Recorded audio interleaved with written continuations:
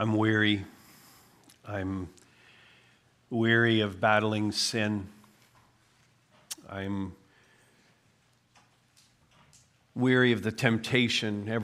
Every temptation I face seems like one more failed attempt to feel better in a way other than the way God intended. I keep going back, though. I'm weary of that. I'm weary of the breakdown of my body.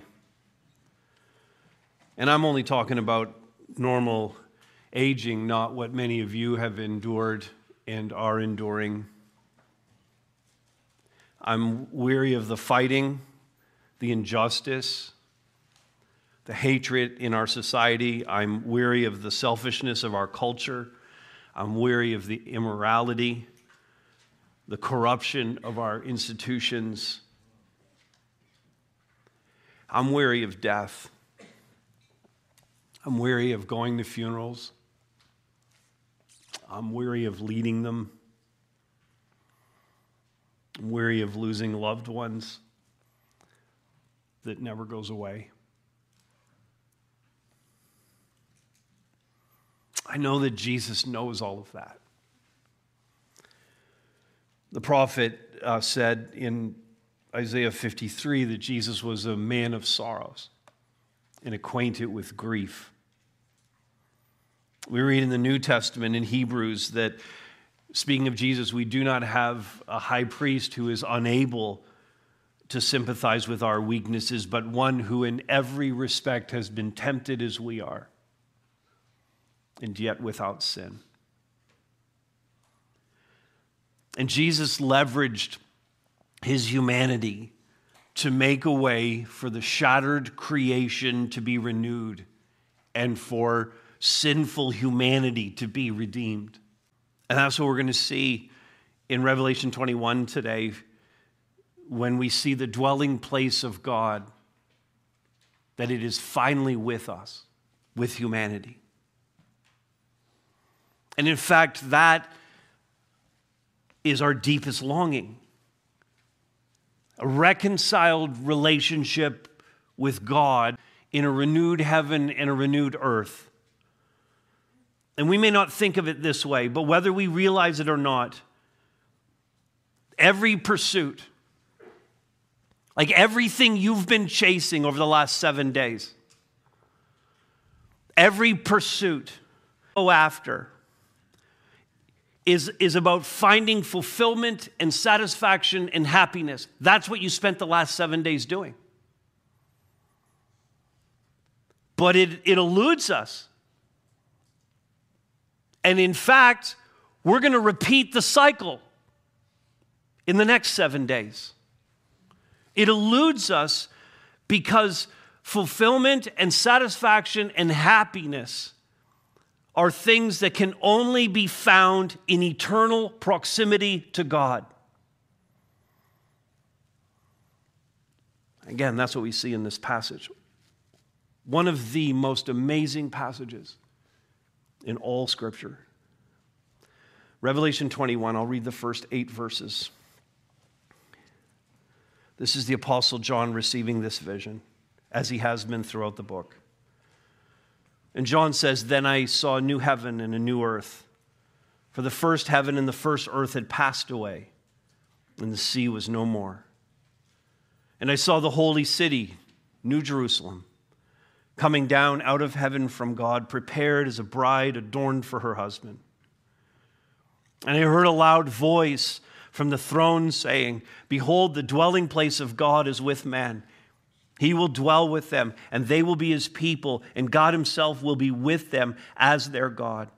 He will wipe every tear from their eyes, and death shall be no more. Neither shall there be mourning, nor crying, nor pain anymore, for the former things have passed away.' And he who was seated on the throne said, 'Behold, I am making all things new.' Also he said, 'Write this down, for these words are trustworthy and true.' And he said to me, 'It is done. I am the Alpha and the Omega, the beginning and the end. To the thirsty I will give from the spring of the water of life without payment. The one who conquers will have this heritage, and I will be his God, and he will be my son. But as for the cowardly, the faithless, the detestable, as for murderers, the sexually immoral, sorcerers, idolaters, and all liars, their portion will be in the lake that burns with fire and sulfur, which is the second death.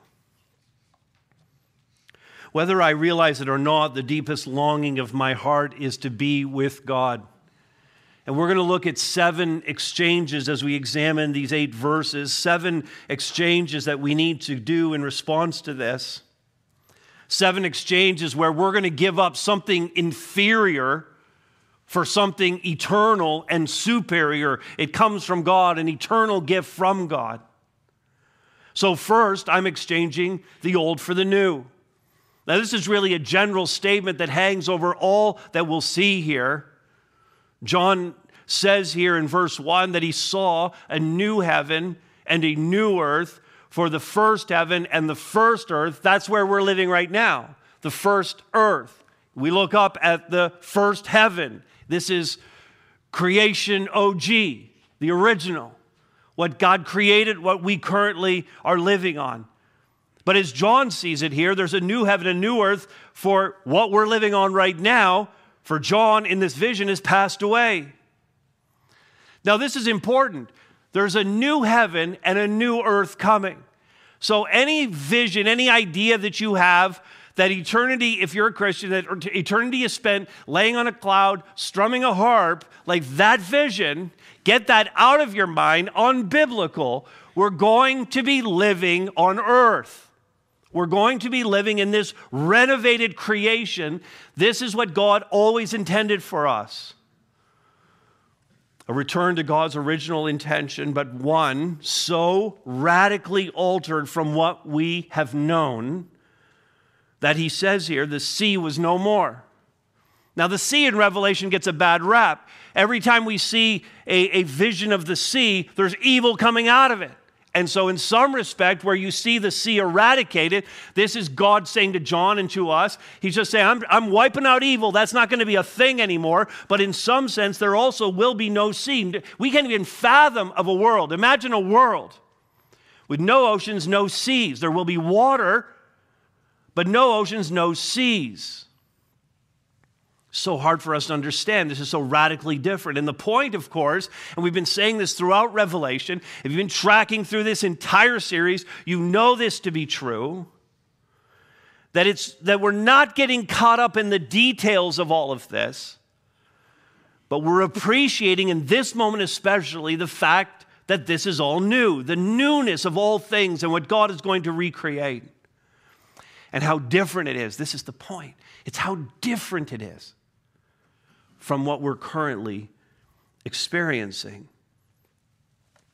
This past Thursday, I had the privilege of being up at RVH and visiting one of the newest members of our church.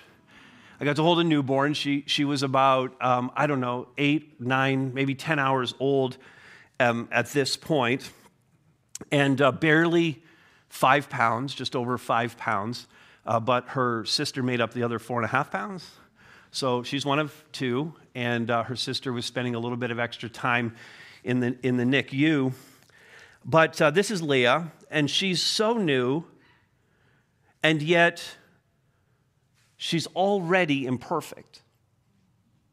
Oh, no, I know. All the women here are like, look at her. She's so perfect. All the men are going, looks like every other baby I've ever seen. But I vetted this past her mom and dad, and they agree. She's already imperfect. And beyond that, she has been born into a world that is quite imperfect, broken, decaying, and corrupt. And that is the old order of things that we currently live in. The old order that God promises to make new. In fact, Paul, kind of writing a commentary on all of this in Romans chapter 8, And I'm just going to skim through some verses here, but if you want to jot it down, Romans 8:19 through 22, he says, "For the creation waits with eager longing for the revealing of the sons of God." The creation, Paul says, was subjected to futility, and that it's waiting to be set free from its bondage to corruption, waiting to obtain the freedom of the glory of the children of God. He makes the comment, and tell me if this doesn't describe your last 7 days, okay? Just as I read it, just tell me that you do not also identify with the earth in this, that the whole creation has been groaning together in the pains of childbirth until now. Did you groan at all this past week? Anybody groan? Anybody have something in your life where you're going, ugh? And the rest of you are lying. But it's not just about the earth, because that little precious child, Leah, and her sister, listen, they need to be redeemed. And this awesome renewing of the earth mirrors what's happening in those who have faith in Christ. Paul says in 2 Corinthians 5:17, if anyone is in Christ, he or she is a new creation. And the old has passed away, and behold, the new has come. And God has given us a down payment on that. Ephesians 1:14 tells us that the Holy Spirit is a down payment or a guarantee of this promise of God to renew all things. While we await our redemption, either in death, by our own death, or the redemption that comes at the coming of Jesus Christ. Ultimately, the redemption that comes in this very moment that's described here.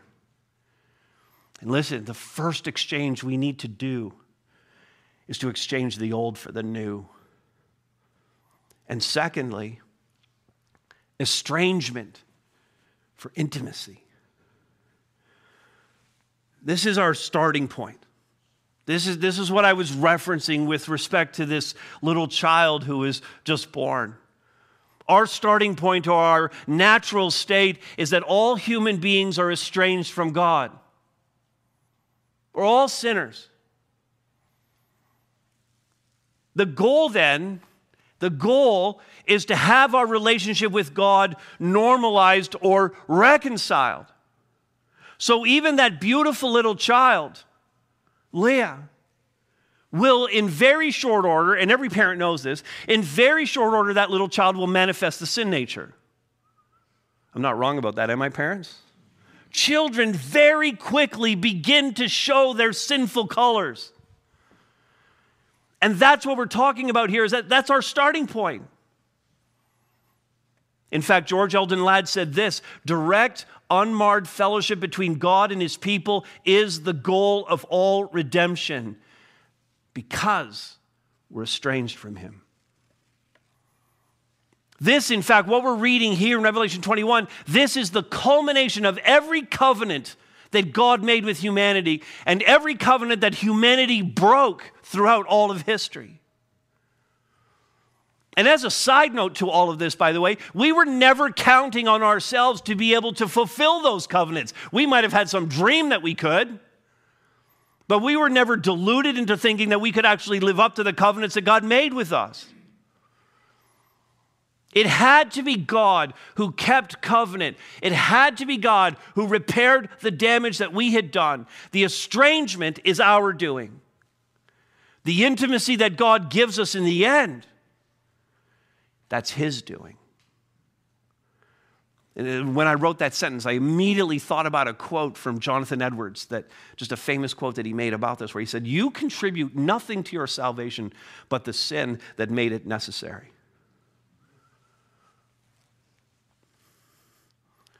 Don't buy what this world is selling. This world's telling you that you're moral creatures. This world tells you that everybody has good in them. You're basically good people. Don't buy that line. Humanity left to itself always goes Lord of the Flies.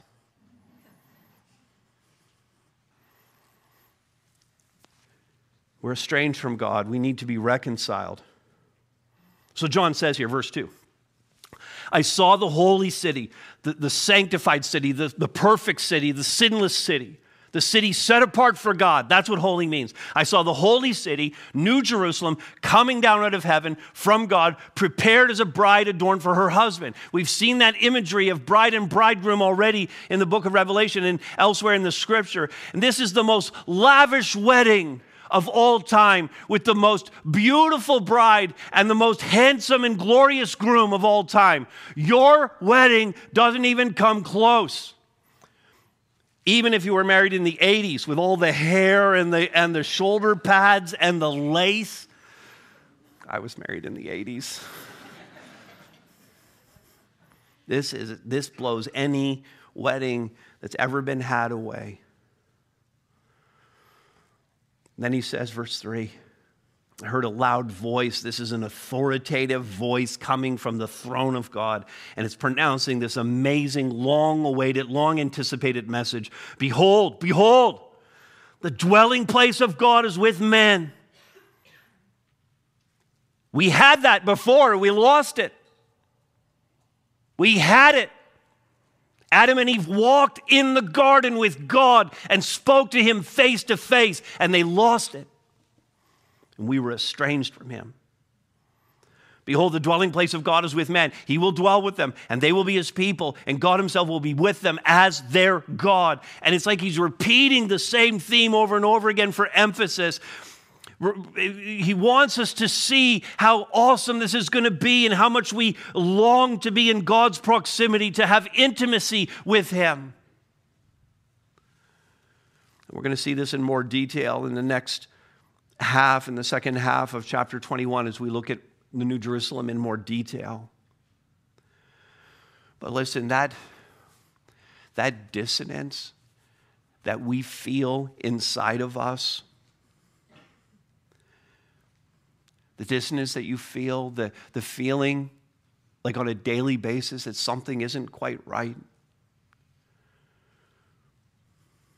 This is it. It's your estrangement from the Creator. It's that feeling that you have that things are just out of sync with God and with the world around you. And sometimes even feeling like you're out of sync with yourself. And that should be obvious to the unbeliever. If you don't have Christ, you should really be feeling that. As a believer, you might be mitigating some of that by understanding the truths of God's word. But even as a believer, I'm going to tell you this. The longer you walk with Jesus, I'm 40 years walking with Jesus. The longer you walk with Jesus, the irony of this is, the closer you get to him, the further away you feel, because you understand how big the chasm is. You understand the weight of your own sin. You become more acutely aware of how awesome and holy he is, and more acutely aware of how sinful you are. In other words, you feel the reality of the estrangement more and more the more you walk with him, and the more you understand, the longer you spend with him. This is the growing ache that the mature follower of Christ feels, an ache to be with him. You know that you've only been granted a taste. We're enjoying a tasting menu of the Lord. But the feast awaits. We can't wait to get to the marriage supper of the Lamb, to sit at the table with him and to feast on all that he has for us. So exchange your estrangement from God for intimacy with him. He offers that. And exchange your brokenness for wholeness. Exchange your brokenness for wholeness. The verse is this verse, verse 4. It's like it overwhelms me every time I read it. That's natural. Because in fact, Grant Osborne makes the point. He says, the whole of the Bible points to this moment. Everything points to verse 4. From the first verse of the Old Testament all the way through the Gospels, through Acts, through the letters, all the way down to this moment in Revelation 21:4. All of the Bible points to what happens right here. He will wipe every tear from their eyes. and death shall be no more. Neither shall there be mourning, nor crying, nor pain anymore, for the former things. Like all those things I said I was weary of in the introduction. The death and the pain that are spoken of here. All of these things have passed away. I want you to try to imagine that for a moment. I want you to try to imagine life without tears.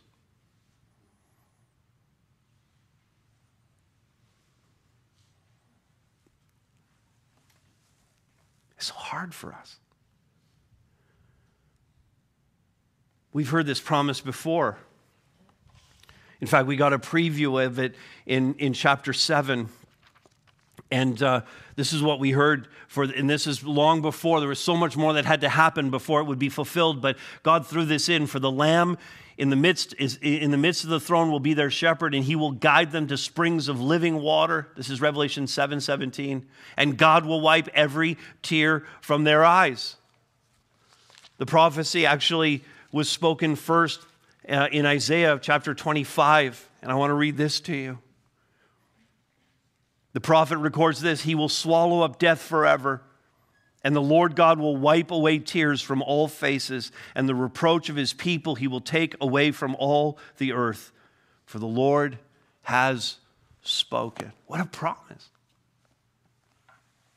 Every tear will be wiped away from our eyes. If you're a fan of J.R.R. Tolkien, he understood this. In his great trilogy, The Lord of the Rings, in a conversation between Sam and Gandalf in The Return of the King, we read this: but Sam lay back, Tolkien writes, but Sam lay back and stared with open mouth. And for a moment, between bewilderment and great joy, he could not answer. At last he gasped, Gandalf, I thought you were dead. But then I thought I was dead myself. And then Sam asked the wizard this question: is everything sad going to come untrue? Everything that is wrong in the world, everything that is broken, all of the sorrow, all of the loss that you have suffered, all the separation that has happened to you, all the injustice you have faced, the death you have faced, the tears you have shed, all of it is going to come untrue because God has promised by his word. All the sadness that we face is the result of the void created, that we created. It's emptiness of our own design. Tears, the tears that God will wipe away. Right now, those tears convey without words that something is missing in our lives. That we are, and life is, broken. And what God offers in place of that is wholeness. That is to say, what God offers is that nothing at all is missing in our lives. God dabs away the tears while our eyes are closed, and he ushers us into a place where everything that was broken is whole again, where everything that was sad is untrue. It follows then that I can make this next exchange, that I would exchange despair for hope, knowing that I'm going to exchange despair for hope. God says in verse 5, behold, I'm making all things new. And he told John, write this down. Just as he's been saying to John all the way along, I'm giving you these visions, I'm giving you these revelations, and I want you to write them down in this book, and then I want you to give that to the churches. Behold, I'm making everything new. Write this down, for these words are trustworthy and true. The world is peddling so much to us that is not trustworthy and not true. And God tells us we have something to go to that the world is not offering you. You can count on this. Ladd said, the future is not uncertain for those who trust God. Do you trust Him? Do you trust the word that He's given to us? If you do, your future is not uncertain. And the certainty is there because God said, write this down. We have this word in our hands, which testifies to all that Jesus Christ has done. It is in His word that we read of His incarnation, Christ made flesh. We read of His life and ministry and the miracles that He did. It's in this book that we read of His arrest and the betrayal and His crucifixion on the cross. We read of His glorious resurrection. We read of His ascension to heaven, and we read the promise of His return. These words are trustworthy and true. In fact, in this scripture, we read Isaiah 53:5, but He was pierced for our transgressions. He was crushed for our iniquities. 600 years, written 600 years before He was crucified. Upon Him was the chastisement that brought us peace, and with His wounds we are healed. Jesus is the only hope that transcends the hopelessness and despair of this world. The world offers nothing except fleeting moments of optimism. That's the best the world can give us. Band-aid solutions for the devastating trauma of sin and death. What God offers instead, it's not optimism, it's not positive thinking. What God offers instead is a reversal. He's going to change everything. He's going to give us back what we as humanity had and what we lost. Dane Ortlund's book, Gentle and Lowly, is one of the most impactful books I've ever read. It needs to be on your reading list. Here's what Dane Ortlund said, interacting with some material, citing Jürgen Moltmann. Jesus Christ's earthly ministry was one of giving back to undeserving sinners their humanity. We tend to think of the miracles of the Gospels as interruptions in the natural order. Yet miracles are not an interruption of the natural order, but the restoration of the natural order.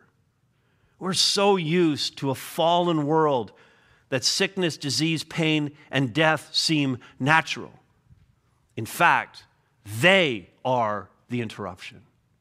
And that's the reversal that God wants to do in our lives.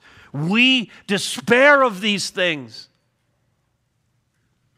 And we've attached them so closely to us because they're so much a part of our lives. And God says, I want to give you hope through all of that. Make the exchange. Here's another. See this one next. I want to exchange want for satisfaction. Psalm 23, verse 1, one of the most well-known scriptures. The Lord is my shepherd, I shall not want. The CSB, I have everything I need. We have this in our mind, but this is really, we hear this line, and this is the exchange of want for being fully satisfied. But when we say this in Psalm 23, when we say it, we all kind of understand we're never actually going to get to that place where we say, I have everything I need. That's just not the way we are. So we say Psalm 23 in more of an aspirational way. This is what we hope to be. This is what we hope to achieve. But we know that maybe on this side of eternity, we're never really going to get there because we're always going to have these needs, always have these wants in our lives. And again, this is the call for an exchange. I want to exchange wanting things all the time for actually being satisfied. Verse 6, He goes on, he says, and he said to me, mark this right here in your Bibles, mark this down. It is done. God says to John, it is done. This made me think of it is finished. Jesus on the cross, in the moment before he passed, he had taken all of our sin on himself. He had defeated death on the cross. And he said, it is finished, paid in full. And I read this and I go, this sounds so familiar. It is done. And what God is saying to John is all the prophecies, all the vision, all these apocalyptic realities that I've shown you in Revelation are completed and done. And it happened, by the way, on the basis that he says right here, that he's the Alpha and the Omega. That's the first and last letters of the Greek alphabet. He says, I'm the beginning and the end. He interprets Alpha and Omega. I'm the beginning and the end. I made all of this. I started it. I created it all. I'm going to be the one who brings it to a consummation and ends it all. And I'm also in charge of everything in between those two things. I'm sovereign over all of it. I'm the Alpha and the Omega. I'm the beginning and the end. I'm sovereign over all of it. I made a promise. I will fulfill it. God is the only one who can truly satisfy, because he is the only one who knows what we were created for. He's the only one who knows what can truly satisfy us. We have no idea. So he says, to the thirsty, I will give from the spring of the water of life. Now, he's not talking about a physical beverage, an actual beverage, but spiritual thirst. Being quenched forever. Now, you really can't hear this imagery and not think immediately of John chapter 4 and Jesus in Samaria, and he goes to that well, and there's a woman there who's drawing water. He has a conversation with her about this very thing. He wants a drink. She's drawing water. He's parched. He's hot. She's drawing water for her own needs. But then Jesus transcends that to say that he can give her a drink that she'd never be thirsty again. And she's like, you don't even have a pail to put in the well. He says, you don't understand. This is John 4:13 and 14. He says, everyone who drinks of this water. Now, water's boring. I get it. I mean, it's important. Don't get me wrong. It's important for life. It's like air and water, 1 and 2, right? You guys out there? Okay. All right. Just checking. So, think of your favorite beverage. Think of a favorite beverage, like lemonade or iced tea, or how many iced coffee people? Like, you're excited for iced coffee season? Or cold beer? I know you're out there. That's fine. I know you're out there. Ice cold Coke, whatever it happens to be. Just think of your favorite beverage. Whoever drinks of this ice cold, refreshing beverage will be thirsty again.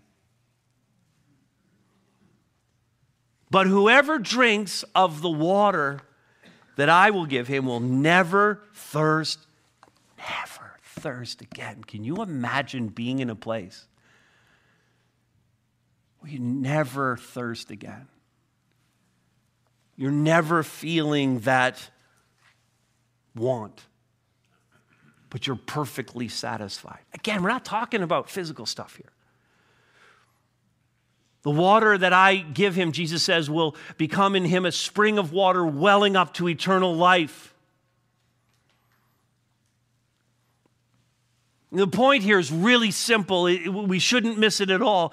It's that nothing in this life, even the good things, and this is about a good thing. Again, this is water. Water is essential for life.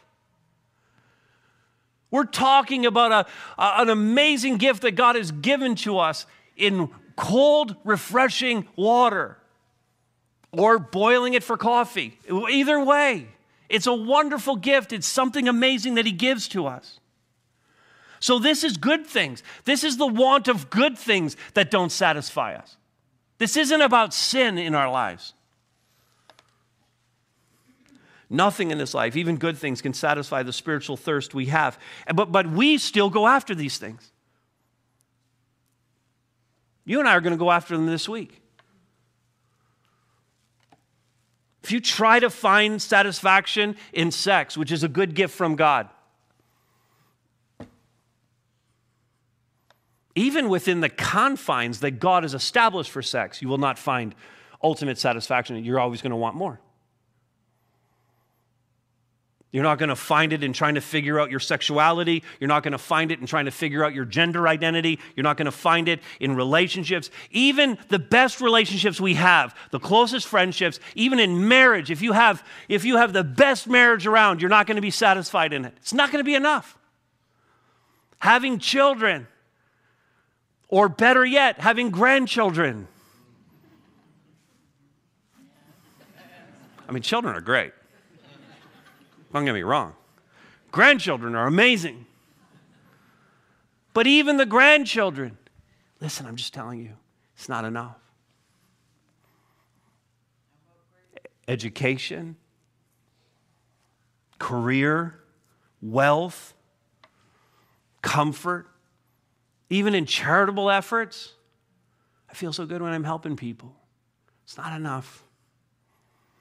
You're always going to be left wanting. Because only Jesus can satisfy that thirst. And he offers us to drink. Look at the last two words in verse 6. He offers us to drink without payment. Why? Well, the hymn writer told us, Jesus paid it all. Jesus paid it all. All right, a couple more exchanges. I also exchange confusion for identity. Verse 7. The one who conquers, that's a familiar word. We've seen this in Revelation. The one who conquers will have this heritage. And I will be his God and he will be my son. That's a repeat. Back in chapters 2 and 3, we had those 7 letters to 7 churches, and 7 times Jesus said to those churches, to the one who conquers, to the one who conquers, to the one who conquers, to the one who conquers. Over and over again, 7 times he said that phrase, to the one who conquers. And once again, listen, this is message 30 in the book of Revelation. And we have discovered, haven't we? We have discovered the book of Revelation is not what some of you expected it to be. It is not a book predicting the future. And if you were really, really jazzed about that, you would have left here long ago and gone to find a preacher who will give you that kind of preaching in Revelation. That is not what Revelation is about. Revelation is not about predicting the future. Revelation is about enduring and overcoming and conquering in the midst of a world that is unraveling. That is the book of Revelation. That is why it is given to us. Revelation is about giving me what I need to survive spiritually, even while my body and this creation are wasting away. Revelation calls us to unwavering devotion to God in the face of withering persecution and crushing personal trials. That's the book of Revelation. So I can survive anything that comes my way because as a follower of Christ, as someone who is blood-bought by Jesus, listen to this. I know who I am, I know where I'm going, and I know why I'm here. I'm not wondering about any of those things. I've locked all of that down. And I claimed this identity at the very moment that I pledged my life to Christ, when he cleansed my sins, and I exercised faith in the Savior. And I left behind in that moment all the confusion that people struggle with around matters of identity. You are not, I feel like I said this a couple of weeks ago, maybe in the other series, but I need to say it again. You are not your gender. We're talking about identity here. You are not your gender. You are not your race. I know that's controversial. You are not your disability or your ability. That is not your identity. You are not your age. You are not your social strata. You are not your IQ. You are not your job. You are not how much money you have. You are not any of these things. Strip it all down.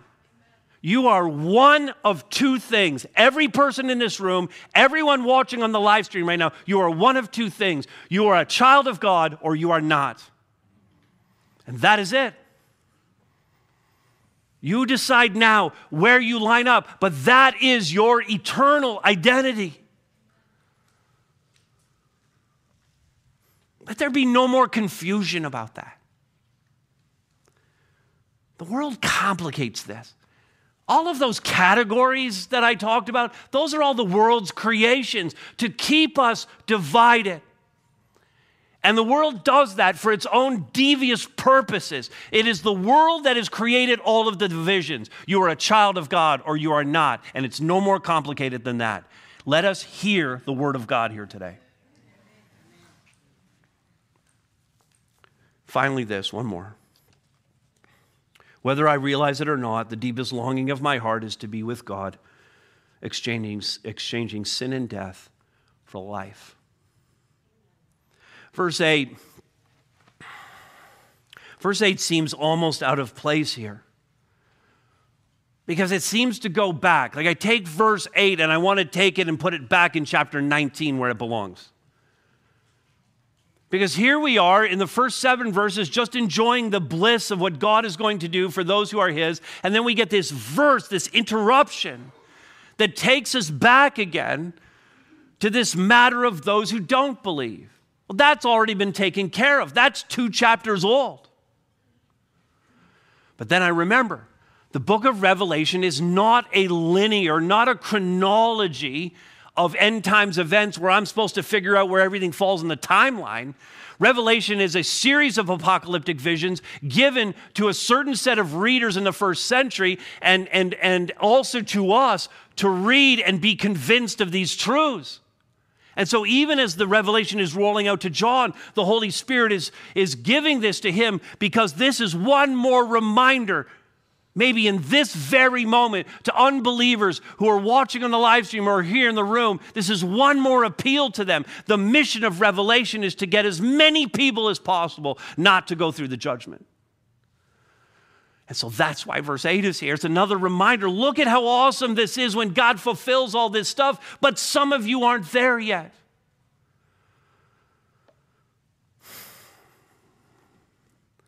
It's a warning and an appeal to those who have not yet repented and turned to Christ for their hope. So God says it again.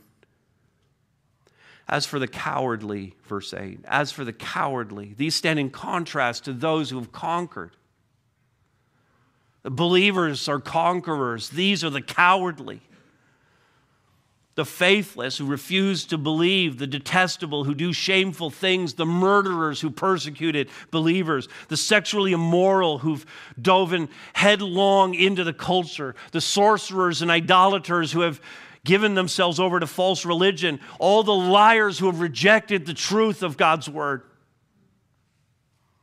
In fact, this serves as a summary for all of the sin that we've seen throughout the book of Revelation, and it's a shot across the bow at anyone who still identifies with this list. Those who will fail to find life, but will be lost to their sin and condemned to die not once but twice. Their portion will be in the lake that burns with fire and sulfur, which is the second death, spiritual death, or eternal separation from God. This is the absence of God. That in essence is the best definition of hell. Hell is the absence of God. It's not an unimaginable horror because of the metaphors that we have been given to understand it. Fire and darkness. These are images that help us to understand the horror of what this is. But the real unimaginable horror of hell is that it is a place devoid of God's common grace and all the benefits that come with that. But it can be exchanged. That destiny can be exchanged for eternal life in Christ. So 7 exchanges. Will you make each one of these exchanges in your own life? In fact, Christian, does your life currently reflect these exchanges? Because this is the only way to receive and to enjoy everything that God has intended for us. This is the only way. This is the only way for us to find relief from this decaying world.